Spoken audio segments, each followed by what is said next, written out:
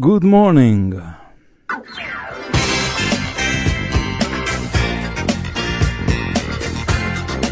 Good morning.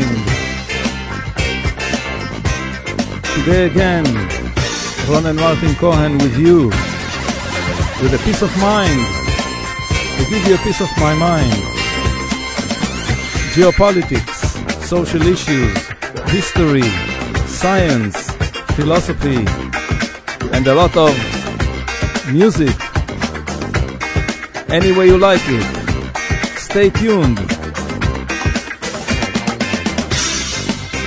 88 FM every Sunday morning.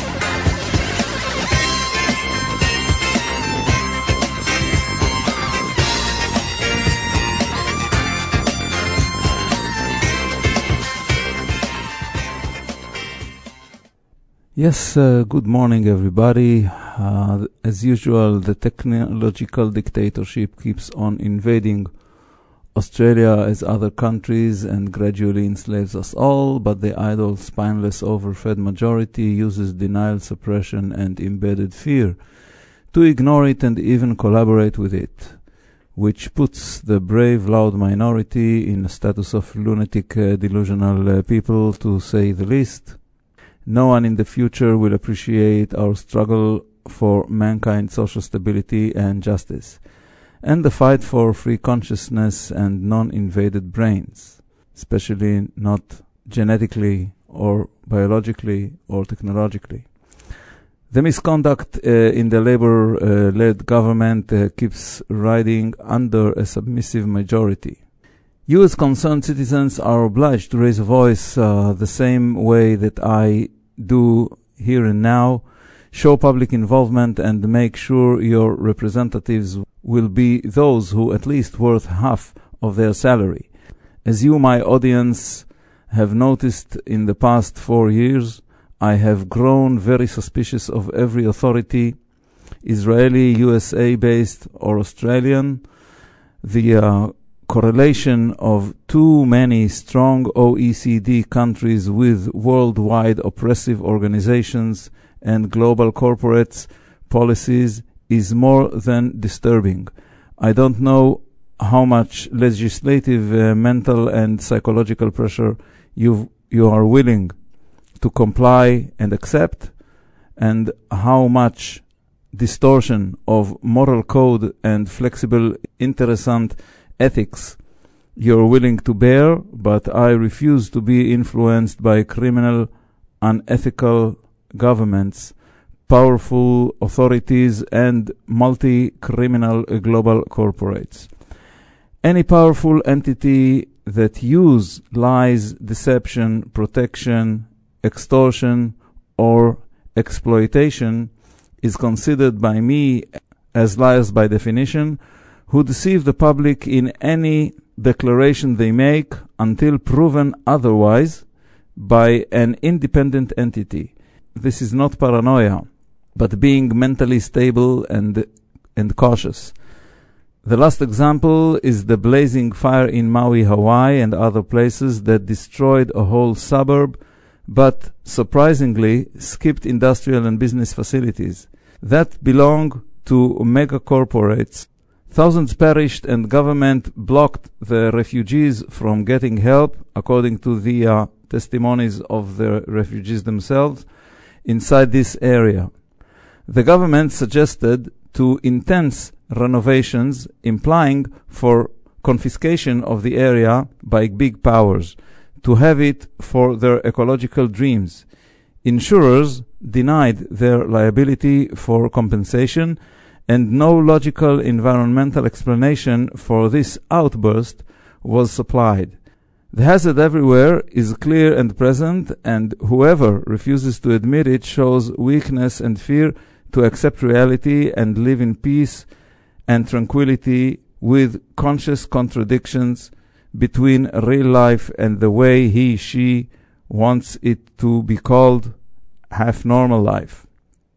It's my right to raise any doubt I wish, and government's obligation is to fully disclose its information, plans, connections to corporates acting with clean hands and for public interest only and according to the law and constitution.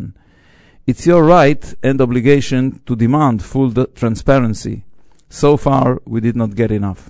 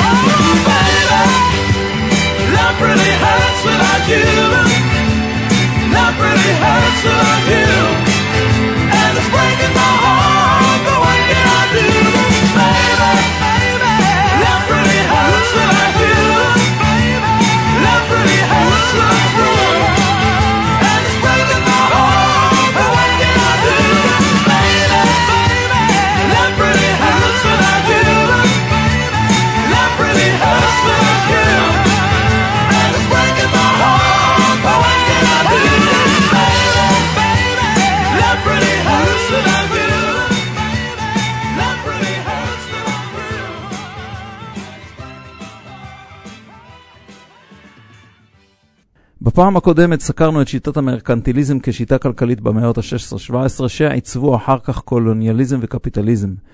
זה כפתיח ראשון לסקירת המרד של עבדי האיטי בסוף המאה ה-18. גילוי היבשות, ההתעשרות של מערב אירופה, ההתעצמות הצבאית, הפיתוח המדעי ושינוי דוקטרינות מדיניות תמכו בקולוניאליזם הדורסני. עלייתו של הפרוטסטנטיזם כדת יהירה שמטרתה לתקן את נשמות הפרימיטיביים גם נתנה הכשר לעבדות ולראיית השחורים כחיות למחצה. האי להיספניולה, ובשמו דהיום דומיניקה, היה מראשוני המושבות בכלל. כל האי היה מיוער ופורה מאוד, אקלים לח משוני. האי הראשון שגילה כריסטופר קולומבוס ב-1492. במאה ה-17 היה חלקו המזרחי של האי 54,000 קילומטר, מושבה ספרדית והכיל כ-100,000 תושבים. 35,000 מהם לבנים, 38,000 מהם מולטים, שזה שחורים למחצה, ו30,000 עבדים שחורים. החלק המערבי, 25,000 קילומטר מרובע, היה מושבה צרפתית, ובשמו דאז סן דומנג, חולק על ידי השלטון לשלושה מחוזות. הניהול התקיים בידי מנהל ומפקח מטעם הממשלה, כך שמועצת בעלי החוות לא קבעו דבר. כלכלת המושבה התבססה על מאות חוות חקלאיות, 3,000 חוות לקפה, 800 חוות לקני סוכר, 800 לגידול כותנה ואינדיגו. האוכלוסייה כללה 520,000 תושבים, מהם 450,000 שחורים, שרובם עבדים ומיעוטם שחורים חופשיים. 30,000 מולטים בגוונים שונים ו40,000 לבנים, רובם קריולים, זאת אומרת לבנים שנולדו במקום, ומיעוטם מהגרים מצרפת ובעלי תפקידים. אלה חולקו למעמדות מובחנים כשהניוד ביניהם היה אפסי. אתן כמה מהמעמדות שהיו קיימים אז.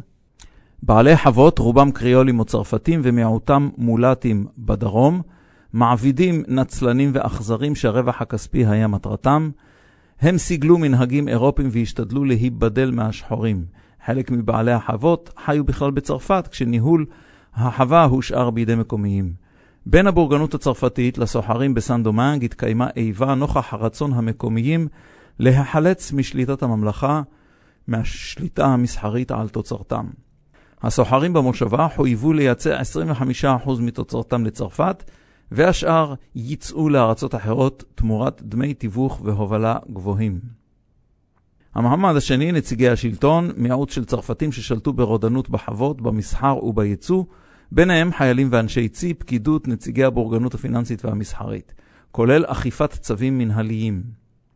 המעמד הבינוני היה סוחרים זעירים, עיקרים עצמאיים קטנים, שכללו את כלל הצרפתים הקריולים במעמד הנמוך, שלא מצאו מקום בשכבות העליונות של בעלי החוות, וכן מולטים ושחורים חופשיים.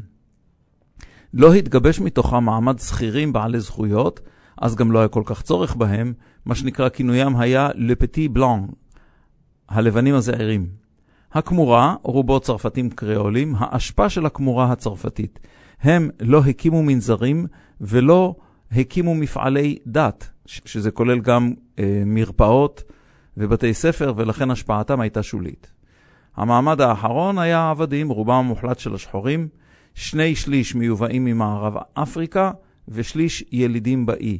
מיעוטם מולטים, והרוב כמובן שחורים מיובאים. השחורים יכלו להשתחרר עבור כופר שלא היה ביכולתם להשיג בימי חייהם. עבדים מולטים זכו לחירות בגיל 24, ורובם בני אישה שחורה ואב לבן או אב מולט. העבדים התחלקו למקצועות לפי כוחם. החזקים והחזקות לשדות ולמטעים, החלשים לשירות בית ועבודות קלות. רוב העבדים לא יכלו או לא הורשו להתרבות. הם הועבדו עד מוות, עונו והוצאו להורג כדבר שבשגרה. יבוא העבדים למושבה עמד על 40,000 בשנה. יותר זול מגידול העבד מלידה. עמדת הבעלים הייתה כל פסיקה אנושית ולטובת זכויותיהם של העבדים היא בעצם פגיעה בזכות הקניין. בין 1783 ל-1789 הוכפלה התפוקה במושבה בזכות העבדים. כל העבדים מגיל 10 עבדו משחר ועד שקיעה ללא הפסק. 5 ימים בשבוע. ברור שלא יכלו להקים משפחה. גם תקנות המלך לרווחת העבדים לא קוימו. כשכר הם קיבלו חלק מהתוצרת שגידלו, ויכלו להחליפה בשוק, או שקיבלו חלקות זעירות ליד בקתותיהם לגידול ירקות וחיות בית. למרקם החברתי בהאיטי ראוי להוסיף את נציגי חברות הספנות שדאגו שסחורה תיוצא לצרפת בעדיפות, והסחר העצמאי של המושבה יצומצם ככל האפשר. עקב רצון בעלי החוות להתעשר, כדי שיוכלו לחזור לערי צרפת ולחיות חיי בטלה, שזה אומר ניצול של החווה ושל העבדים ובריחה. לא דאגו כל אלה ומעמדות אחרים לפתח תרבות בערים. הם היו מה שנקרא, ראו את עצמם כתושבים זמניים, כולל מוסדות חינוך ובריאות, תרבות קלאסית וכו'. מאפיין זה נמשך גם לשנות העצמאות, וכך לא התפתחה האיטי עד היום. אותם מאפיינים, אותה תרבות מעל 200 שנה. הילדים היחידים שלמדו קרוא וכתוב במוסדות הכנסייה הגיעו מהחוות או מולטים ושחורים חופשיים.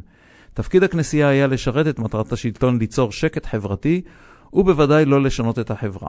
המעמד הגבוה חינך את ילדיו בבית, וחינוך לציבור היה מנוגד לאינטרסים של השלטון. גם העמדה המסורתית של הכנסייה נגד עבדות הושתקה. בסיוע הבערות התפתחה גזענות קשה כשבתחתית הסולם היו עבדים שחורים, ומעליהם מולטים בדירוגים לפי צבעים שונים. הדירוג הגזעי האפיל על המעמדיות הכלכלית, אך גם זה עמד להשתנות עם המהפכה הצרפתית.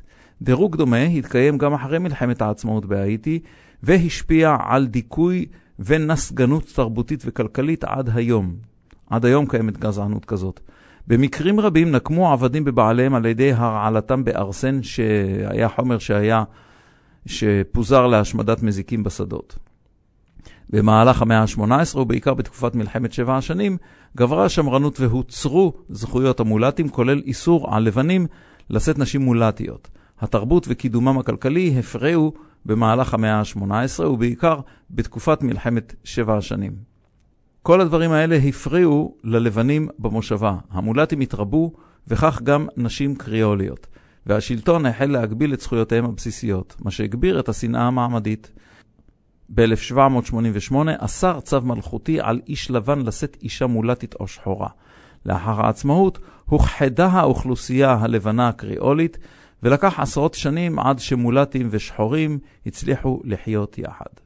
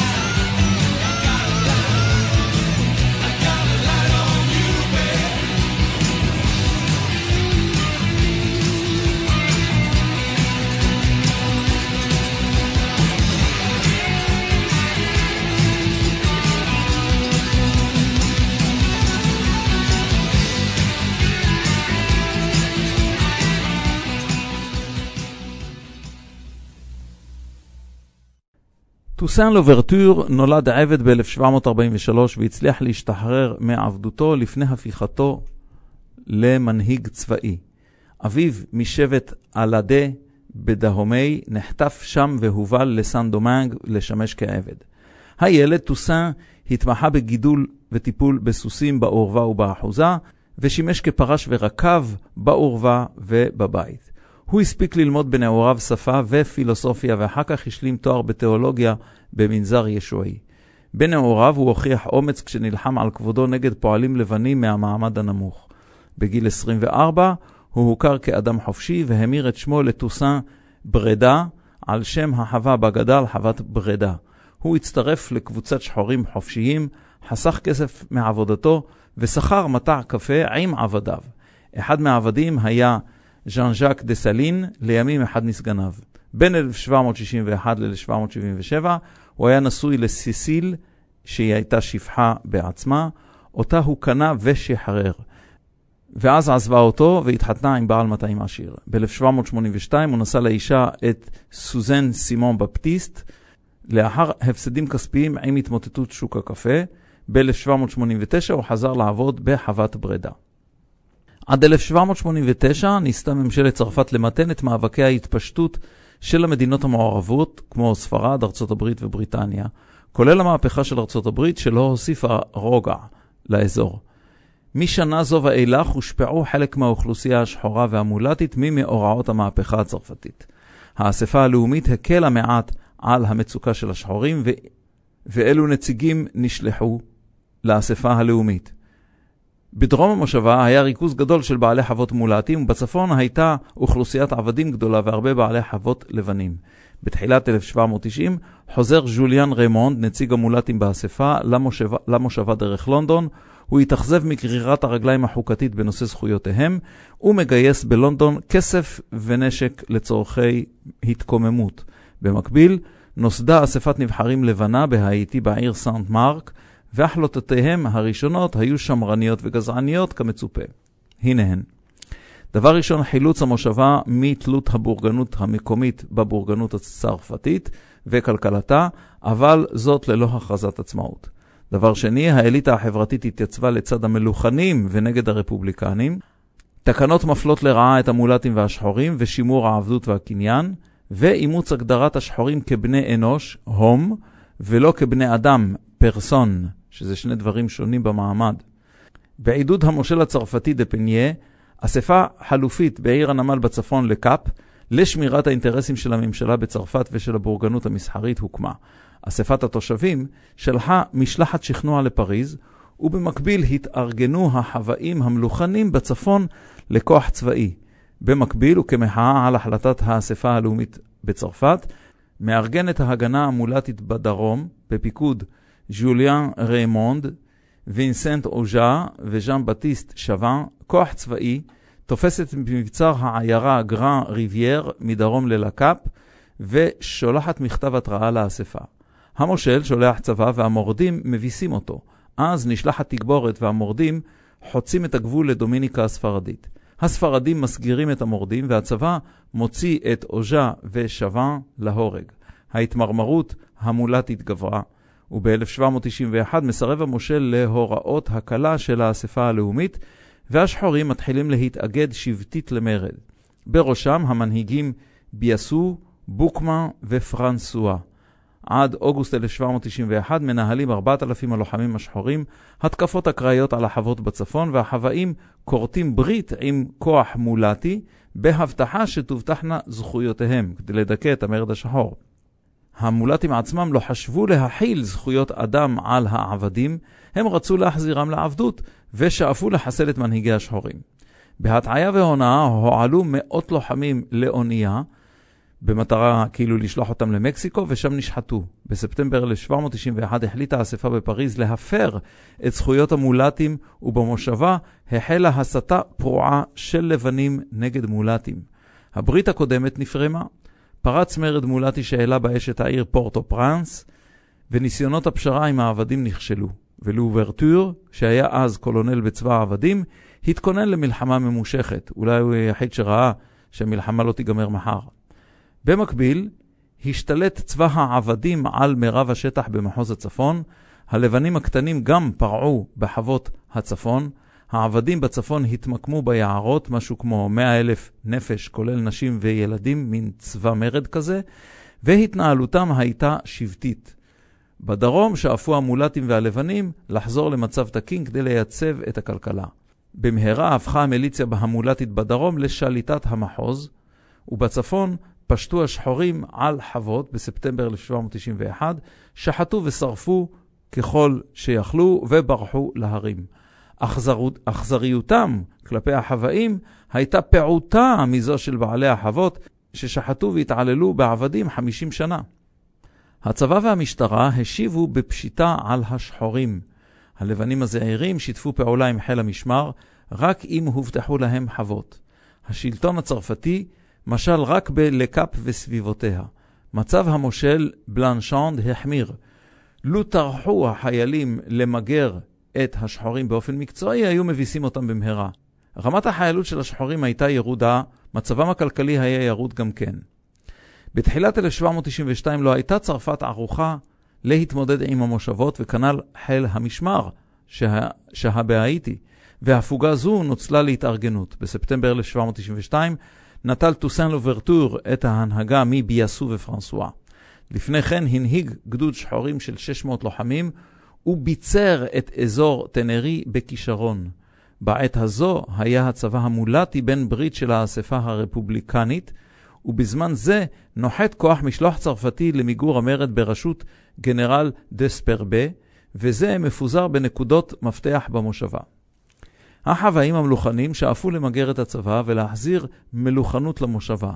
הנציבים החדשים, סונטונה בצפון ופולברל בדרום, השתלטו במהירות על המצב במחוזותיהם על ידי גיוס תמיכה של מולטים ולבנים זעירים, ביטול האסיפה המלוכנית וכמובן תאום עמדות ביניהם. הגנרל דספרבה נעצר עם מלוכנים אחרים ונשלחו כל אלה לצרפת. חוואים לבנים אחרים נמלטים. עד דצמבר 1792 מארגנים גנרל לבו וגנרל רושמבו שתי חטיבות למלחמה במורדים השחורים ומנחילים להם תבוסות מקומיות. חלק מהמורדים נכנעים ומבקשים לחזור לעבדות.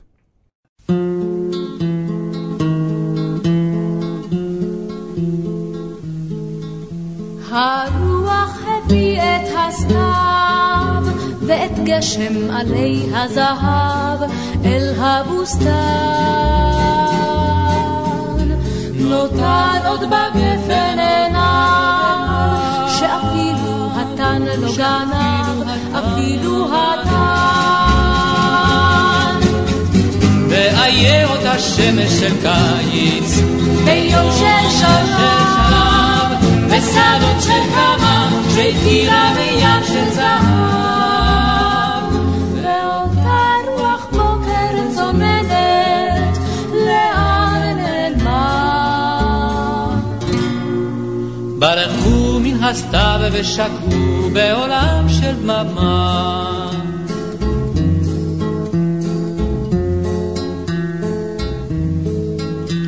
ראיתי ילדה עצובה שלבד בחולות נעזבה, ככה סתם, ורוח נושב מן הסתיו את תקוות אהובה סחף אל תוך הים. ואיה אותה שמש של קיץ ביום של שלב ושדות של כמה שהתקילה בים של זהב, ואותה רוח בוקר צוננת לאן נעלמה. ברחו מן הסתיו ושקעו בעולם של דממה.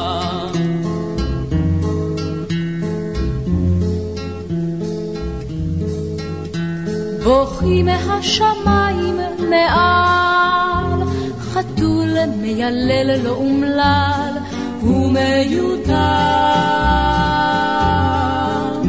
עצוב אל העצים בגני, ועצוב לי היום גם אני יחד איתם.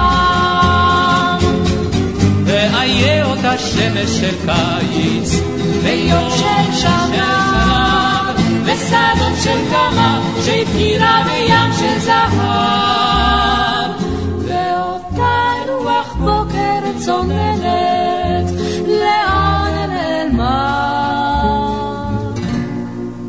ברחו מן הסתיו ושקעו בעולם של דממה ברחו מן הסתיו ושקעו בעולם של דממה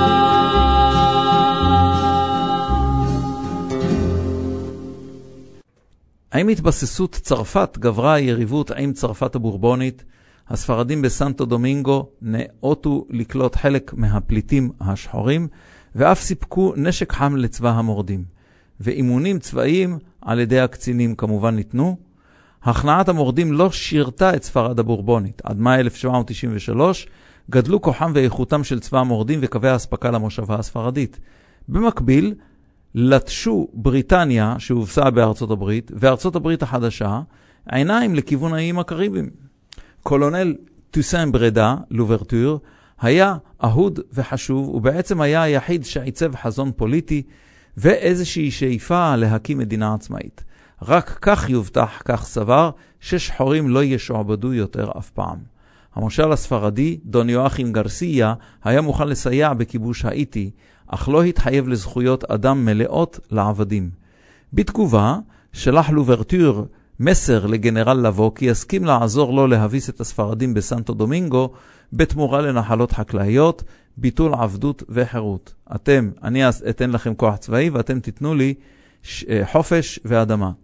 במקביל נוחת בלקאפ גנרל גלבו המלוכני וחיל המשלוח שלו מגרש מהעיר את הניצבים סנטונה ופולברל בעור שיניהם. אלו מארגנים בחוות ברדה 15,000 חיילים שחורים ולבנים זהירים, ואלו פושטים על לקאפ וטובחים מאות, ו10,000 לבנים נמלטים מהעיר בספינות, כולל גנרל גלבו. ברור היה שהשליטה וההשפעה כעת הייתה רפובליקנית ולא מלוכנית, וכוח הלבנים המלוכנים ירד מאוד. באוגוסט 1793 מבטל המושל סנטונה את העבדות, מה שלא הכפיף את המורדים אליו. אלו לא האמינו בשליט לבן, לאחר שהתענו תחת לבנים במשך 150 שנה. המולטים והלבנים בדרום מקצים חלקות לעבדים בחוות שננטשו על ידי הלבנים מלוכנים. המלוכנים שברחו הדקו קשרים עם בריטניה לצורך עזרה בהשתלטות מחדש. אלו סיכמו עם הבריטים תוכנית פלישה והחזרת זכויות היתר שלהם. לקראת סוף 1793 נערכות מדינות אירופה למתקפה רבתי על צרפת, מה שהשליח את שליטת צרפת במושבות. היא הייתה חייבת לרכז את החיילים בתוך צרפת. סנטונה ופולברל נמלטים וגנרלים ריגו שהיה מולט ולבו שהיה צרפתי נשארים כמפקדים יחידים. הנ"ל עזר לבריטניה לפלוש לדרום האיטי, כולל כיבוש פורטו פרנס. אז מארגנים המולטים כוח צבאי למלחמה בבריטים, עימות שהסתיים דרך אגב רק ב-1798. במקביל פולשים הספרדים למחוזות הצפון והמרכז של האיטי, בסיוע כוחות מורדים שחורים ופליטים מלוכנים צרפתים. כושר השכנוע של לוברטור עזר לו לגייס שחורים ולבנים לטובת הספרדים. מצב הצרפתים בשתי החזיתות הוא רע מאוד. לוברטור ניהל משא ומתן עם בעלי חוות לבנים כדי שישארו על כנם, ובתמורה תעבור העבודה בחוות מעבדות לסחירות בתשלום.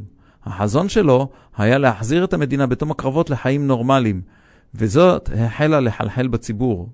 דבר ראשון, להפעיל את החוות לצורכי כלכלה, אפילו בבעלות לבנה. להשאיר במדינה את המשכילים הלבנים ואת המשכילים המולטים, וכמובן לשאוף לעצמאות המדינה. אבל נקמה אינה מדיניות. לוברטור הבין את זאת, והבין כשהספרדים והבריטים ועוזריהם מצבא המורדים, הם לא ישלימו עם האיטי עצמאית.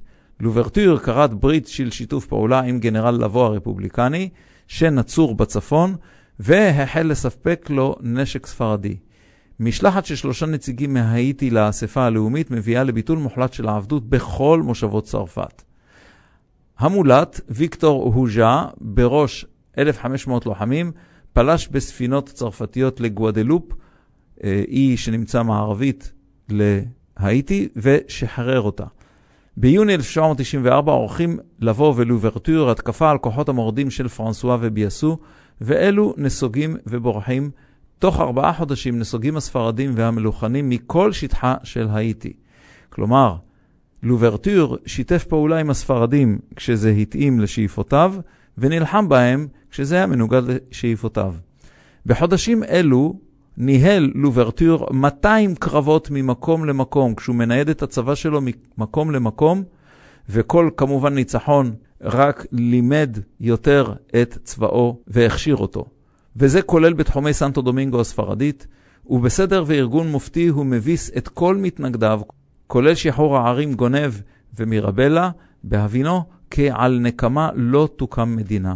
ולכן הוא חנן 800 לוחמים לבנים במירבלה, והשתדל להחזיר את הסדר במחוזות הכבושים, וזאת בניגוד למנטליות הפרימיטיבית יצרית של העבדים, שהם רצו רק נקמה. כסמו הרב, מנהיגותו וחזונו והצלחתו הצבאית הפכו עד סוף 1794 למנהיג מוסכם. אפילו פלנגות השוד של דיאדון שמומנו על ידי הבריטים בדרום נטו לעבור לצידו. גנרל ריגו בדרום הפסיד בעל ברית לטובת לוברטור וניסה לשכנעו במכתב. לוברטור מכנס את לוחמיו ומקריא להם את מכתב ריגו. אלו לוכדים את דיאדון ו3,000 מלוחמיו. אלו עוברים ללוברטור. במקביל, יולי 1795, מקבע הסכם בזל את תבוסת ספרד ואף מורה על העברת סנטו דומינגו מספרד לצרפת. לוברטור לא זכה להוקרה מצרפת על מלחמתו זו. לאחר קבלת העצמאות החלקית בהאיטי, נותרו במושבה 4 כוחות מנוגדי אינטרסים. הבריטים בדרום המערב שכבשו עם מלוכנים את העיר מירבלה ב-1795. בשטחים אלו כפו הבריטים על בעלי החוות הפעלתן בתנאי עבדות, ואף גייסו שחורים בשוחד רב, והשתלטותן פירושה כמובן עבדות לשחורים. הכוח השני היה הצרפתים רפובליקנים ששאפו לגרש את הבריטים מהמושבה, אך אלו נזקקו למולטים והשחורים לסייע בידם. שאיפת הקונסולת והבורגנות בפריז היה החזרת השליטה והעבדות על כנם, אבל גנרל לבוא נזקק לגייסות השחורים, אז כך שזה היה בלתי אפשרי להחיל עבדות. המולטים בדרום ששאפו לחבור למולטים בצפון ולהשתלט על המושבה, השתלטות זו הייתה כרוכה גם בשעבוד השחורים. והאחרון חביב, לוברטור וצבא העבדים ששאף לאחד את כלל השבטים, לגרש את הצרפתים ולגרש את הבריטים ולהשיג עצמאות. בשלב זה היו הצרפתים קרובים אליו והמולטים היו מתנגדיו.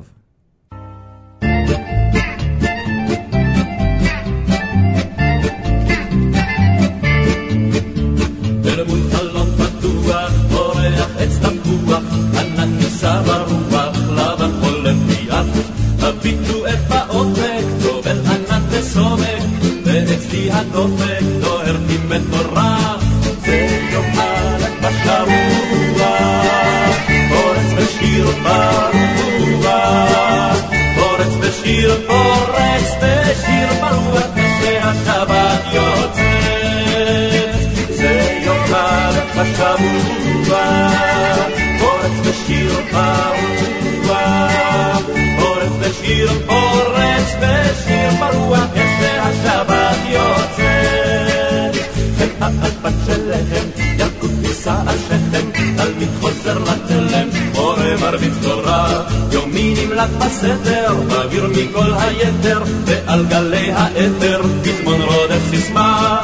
זה יום א' בשבוע, פורץ בשיר ברוח, פורץ בשיר ברוח, כשהשבת יוצאת. זה יום א' בשבוע, פורץ בשיר ברוח, פורץ בשיר ברוח, כשהשבת יוצאת. באוטובוס של אגד, בציץ ראשו של ילד, רוצה לקרוא כל שלט, רוצה ולא מספיק, ועל בקבוק של שוקו, שוב מנתים קודקו, וממלאים כבר טוטו של הסיבוב הבא. זה יום א' בשבוע, פורץ בשיר ברוח, פורץ בשיר פורץ בשיר פרוע כשהשבת יוצאת זה יום א' בשבוע פורץ בשיר פרוע פורץ בשיר פרוע כשהשבת יוצאת. מבחינת לוברטור, 2 מתוך 3 הכוחות היו אויביו, אך מלחמה חזיתית מולם תהה התאבדות ואובדן חזון. שוויון פוליטי-חברתי ייתכן מבחינתו רק בקבלת עצמאות. מנהיג המולטים, פינשינה בדרום, חבר למנהיגם בצפון, וילט, וזה קלה את לבו והכתיר את וילט. העיר לקאפ עברה לידיו, ולוברטור מרכז 2 חטיבות בגבעות מסביב לעיר באזור הוט דה קאפ, כלומר דה קאפ הגבוהה. בפיקוד כמובן חברו דסלין. שחורים חמושים הוחדרו לעיר וערכו תסיסות עד שווילט נאלץ לשחרר את גנרל לבו. צבא לוברטור נכנס לעיר וכבשה ללא קרב, ולבו הכתירו כסגן מושל המושבה. מערכה זו ללא אובדן חיים העלתה את מעמדו במושבה. ב-1795 מגיעה משלחת של 5 נציגים מצרפת למושבה, כולל הנציגים ריימונד, רום, סנטונה, ז'ירו ולבלן, כולל 1,500 חיילים ו20,000 רובים. נשק להילחם בבריטים. סנטונה נותן זכויות לשחורים, שמיטת חובות כללית, פעולות חינוך לשחורים, איסור עבדות ועידוד חזרתם לחוות כסחירים. שיטת התמריץ לעבודה בהסכמת לוברטור הייתה מתן 25% מהתוצרת לפועלים, וכך גדל התוצר והייצוא. עבודות ציבוריות הוטלו על לוברטור ואנשיו, ואלו סיפקו עבודה לאחרים. היו בורגנים וסוחרים שהתנגדו לסדר החדש, וכדי למנוע מהם כוח פוליטי, נשלחה משלחת של 7 חברים לסנאט בצרפת, כולל גנרל לבו. סנטונה נשאר למנוע חידוש העימותים ושמירת הסדר. במקביל מתארגנים המולטים בדרום בתת מושבה עצמאית, עם צבא מאורגן של 6,000 חיילים. גנרל ריגו, המפקד, סירב לבקשת סנטונה להצטרף להנהגת המושבה. למרות העימות בין ריגו לסנטונה, נשאר לוברטור, המושל העליון החדש, ביחסים תקינים עם ריגו. לוברטור הבין שצרפת לא אוהדת את העצמאות, ולכן שלח ב-1797 את הנציג ריימונד להפציר בסנטונה ולבוא לחזור לפריז, להמשיך את עבודתם שם. בעלי החוות התחזקו בסנאט בפריז ורצו להחזיר סדר מלוכני למושבה. לוברטור המנהיג שלח הצהרה עם קולונל ונסן הצרפתי בנובמבר 1797 וכך כתב: דבר ראשון, העבדות לא תוחזר למושבה, המושבה תילחם ללא חת בניסיונות שעבוד, ולוברטור הוא נציג צרפת בהאיטי ושני בניו נשלחים לחינוך בפריז. באזורי הכיבוש הבריטים מוסדה מחדש העבדות עם בעלי חוות מלוכנים.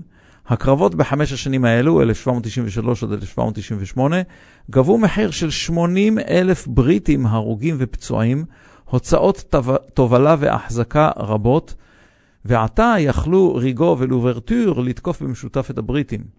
10 גדודים של לוברטור, שזה 15,000 לוחמים, תקפו את הבריטים במערב עם פעולות הסחה של כוחות מולטים. בהסכם כניעה, מרץ 1798, התחייבו הבריטים לפנות את המושבה ללא 6,000 השחורים וללא נשק. לוברטור נכנס במצעד צבאי לפורטו פרנס, והבריטים המשיכו בניסיון לסכסך בין ריגו ללוברטור. מצרפת הגיעו גנרל הדוביל שנחל הצלחות קודמות, והוציא צווים ממשלתיים ללא תאום עם לוברטור. לוברטור השפיע על מפקד חיל המצב הבריטי בהאיטי, גנרל מייטלנד, שיצא מהאיטי. הבריטים חששו שלוברטור ימריד את העבדים השחורים במושבות בריטניה האחרות, ונטשו את האיטי תוך גרימת נזק גדול לאזור. גנרל הדוביל הציע ללוברטור להשתתף במערכה לכיבוש ג'מייקה מהבריטים, ואף פגע בכלכלת צבאו של לוברטור, פשוט אחד שבא לעשות סבוטאז'. הדוביל קשר קשר עם ריגו להפיל את לוברטור והסית נגדו בעלי חוות. כוח של דסלין השתלט על לקאפ, המריד את השחורים בעיר, והדוביל נמלט מהאי. לוברטור הציע חנינה להדוביל ומנהיגות לריגו. זה מה שנקרא עניין של רצון טוב ולמנוע מעשה נקמה. אולם הציבור התנגד לוויתורי לוברטור ובכך חיזק את מעמדו. ב-1799 היה צריך לוברטור לבחור בין חלוקת המדינה לשתי מדינות, מולטית ושחורה, או איחוד של שתיהן. ריגו התפטר מתפקידו ופתח במערכה נגד כוחות לוברטור בפטי גואב, בליוגן, פורט דה פרנס ושאר מחוזות הדרום. מולטים רבים מהצפון נסו לדרום. בצרפת מונה נפוליאון בונפרטה לקונסול ראשי.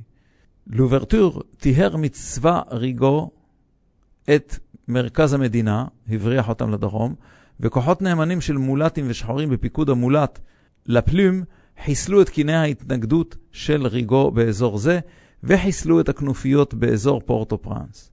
לוברטור בראש כוח עצמאי דיכא את המרידה במערב ליד סנט מרק. הוא צר על העיר ז'קמל 5 חודשים וכבשה במאי 1800.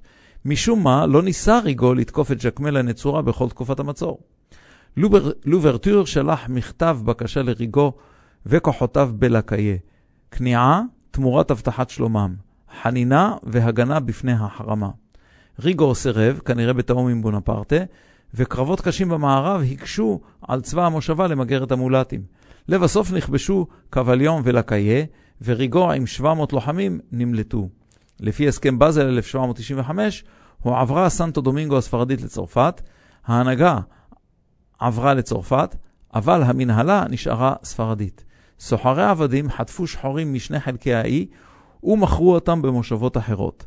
לוברטור הבין כי עצמאות מלאה לא תושג אלא אם יכבוש את כלל האי להיספניולה.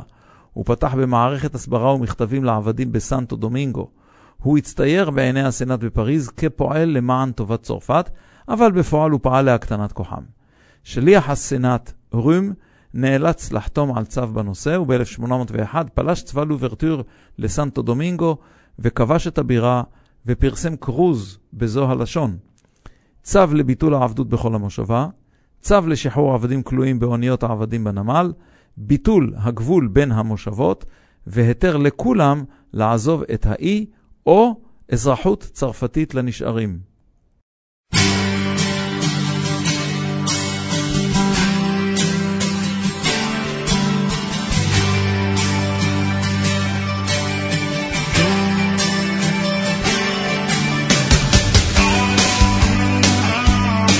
Well, I'm running down the road trying to loosen my load. I got 7 women on my mind. 4 that wanna own me, 2 that wanna storm me. 1 says she's a friend of mine. Take it easy, take it easy. Don't let the sound of your own wheels drive you crazy. Lighten up while you still can. Don't even try to understand. Just find a place to make your stand and take it easy.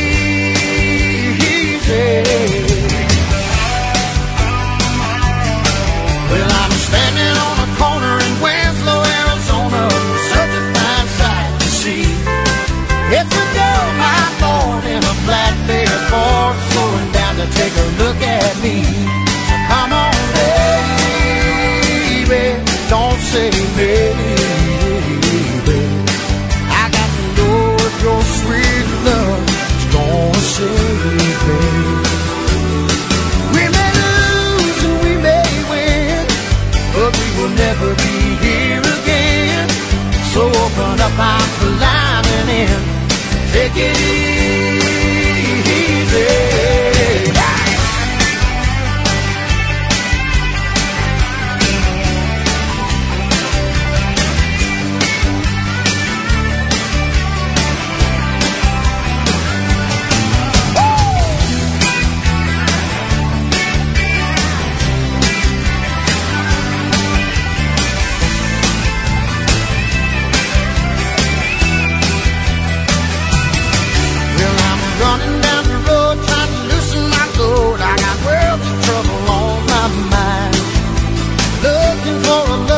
Won't blow my cover, it's so hard to find.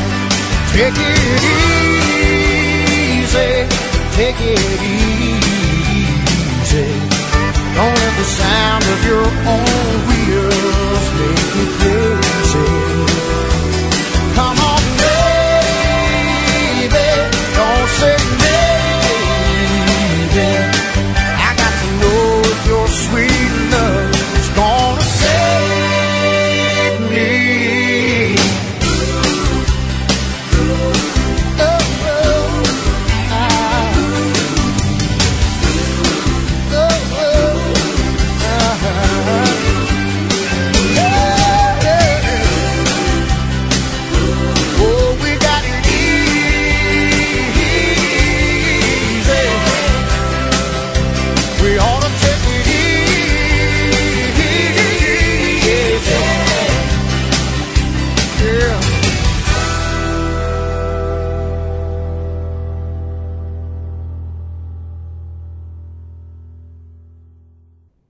בשנים 1801-1802 התקיימה מדינה עצמאית בכל האי, והבעיה המיידית הייתה חלוקת קרקעות חדשה כדי לתת פתרון תעסוקה וייצור לעבדים. אלא שחקלאות זעירה לא תפיק תוצרת מספיקה ותהרוס את המסחר, הספנות והייצוא. היה צורך לשכנע את העבדים להמשיך לעבוד בחוות הגדולות, אבל כסחירים. לוברטור מצא פתרונות מגוונים לכל אזור בנפרד. הוא קבע התארגנויות להגדלת הייצור והייצוא, והמושבה חולקה ל5 מחוזות אזרחיים, ומושל צבאי בכל מחוז היה אחראי גם לכלכלה וגם לייצור. ריתוק משקי ופיקוח ייצור היו חלק מהאמצעים. כמות העבדים במושבה קטן ב10 שנות המלחמה מ-450,000 ל-290,000. למרות זאת, חלקם הגדול נהרגו.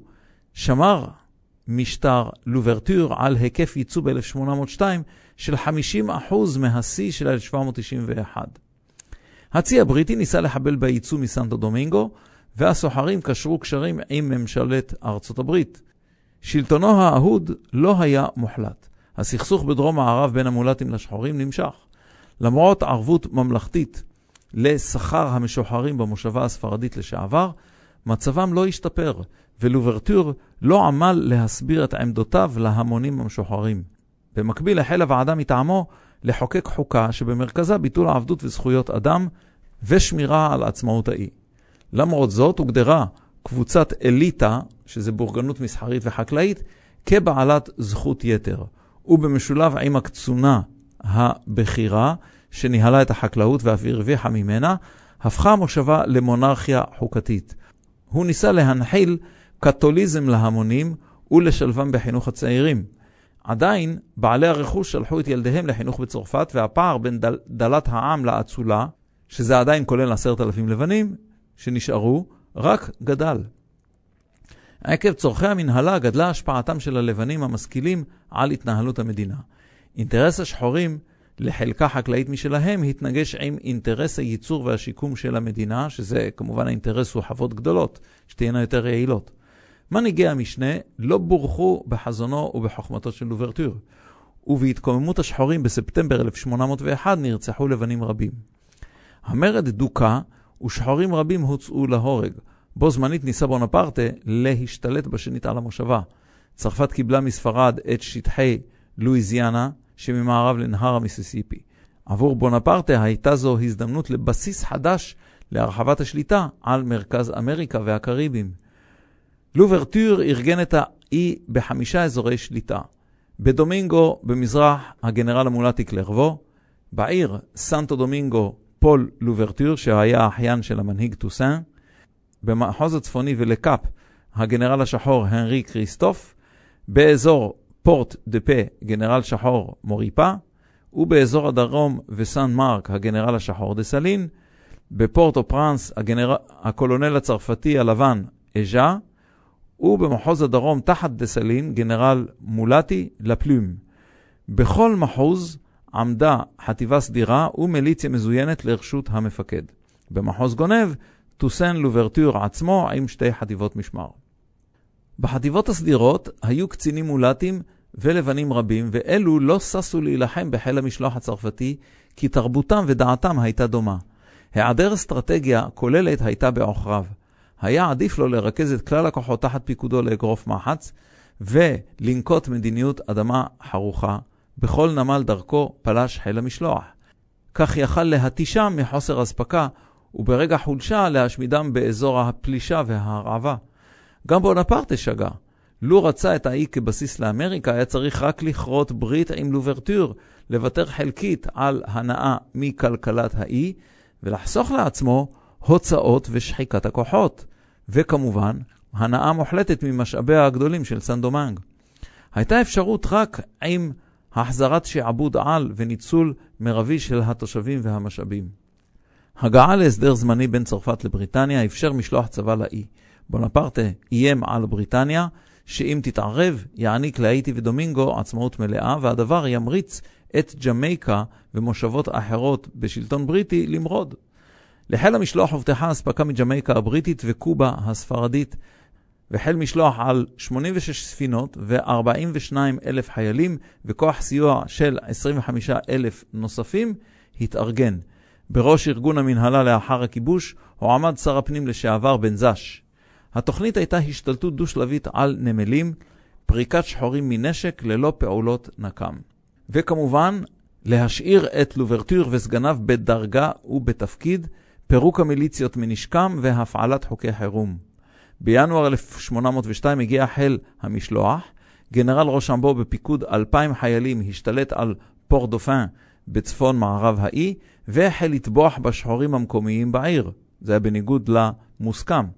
השייטת של גנרל לקלרק עם 5,000 חיילים שיגרה דרישת כניעה למנהיגי לקאפ בצפון, אך גנרל קריסטוף שמע על הטבח בפור דופן וסירב להיכנע.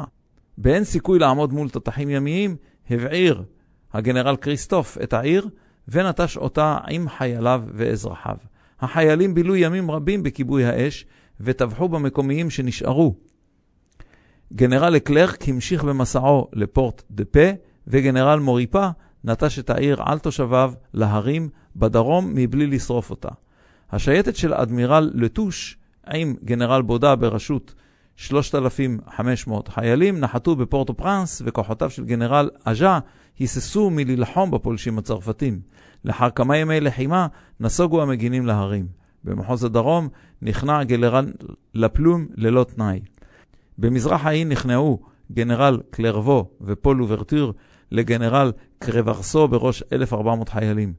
גם גנרל דסלין, שקלט את פליטי פורטו פרנס, שרף את סן מרק ונסוג להרים. היחידות המקומיות שנכנעו שמרו על מעמדן ודרגותיהם. לוברטור הורה לבצע אדמה חרוכה, אבל צי נוסף הגיע עם חלקו השני של כוח הפלישה, שמטרתו לחבור לערי הנמל הכבושות ולהיכנס ללב האי. בשטח ההררי, קר דה פירו, בלם הכוח של למרטיניה בגבורה את הדיוויזיות של בודה ודבל, ואפשרו נסיגת כוחות של לוברטור ללב ההרים. ממש למרטיניה וכוחו הקריבו את עצמם לשם הנסיגה. החטיבה הפולנית, שזה החלק מהסכם בונפרטה עם פולניה, סרבה להשתתף בטבח, ומורל הפולשים החל לרדת. 8,000 חיילים מהכוח הפולש נהרגו או חלו ונפצעו. גנרל לקלרק דרש חיל משלוח נוסף של 25,000 חיילים.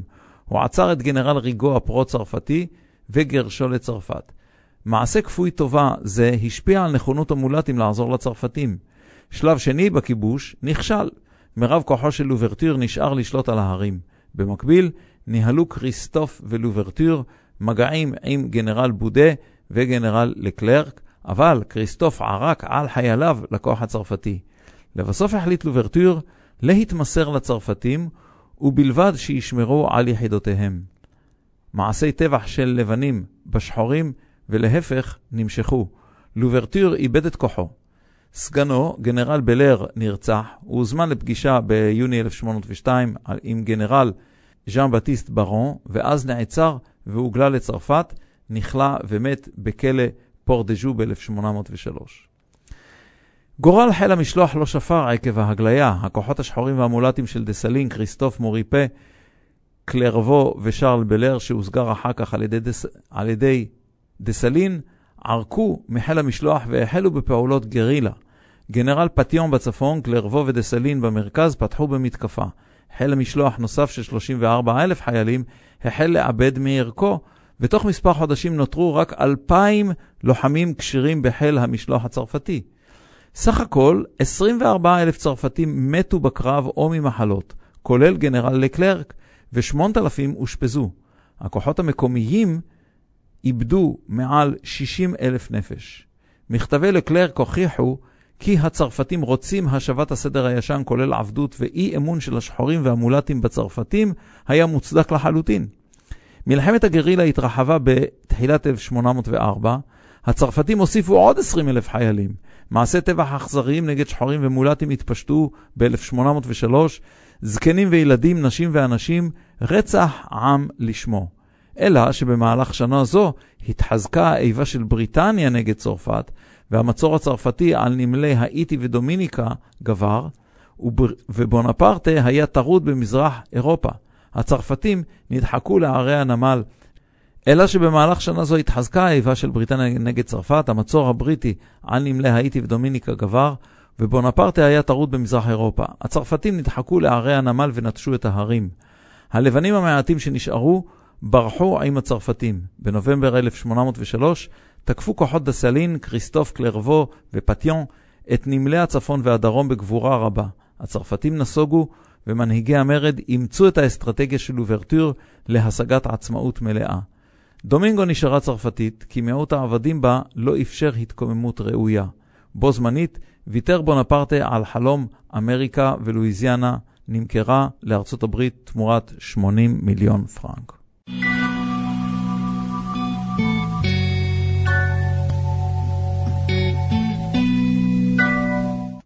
אוטוטו אנחנו מתקרבים לסיום תוכניתנו. תודה שהייתם איתי. בשבוע הבא נושאים חדשים, נא השמיעו קול, שילחו לי דואר אלקטרוני rmc55@walla.com ואשמח לשמוע את דעתכם. כל טוב.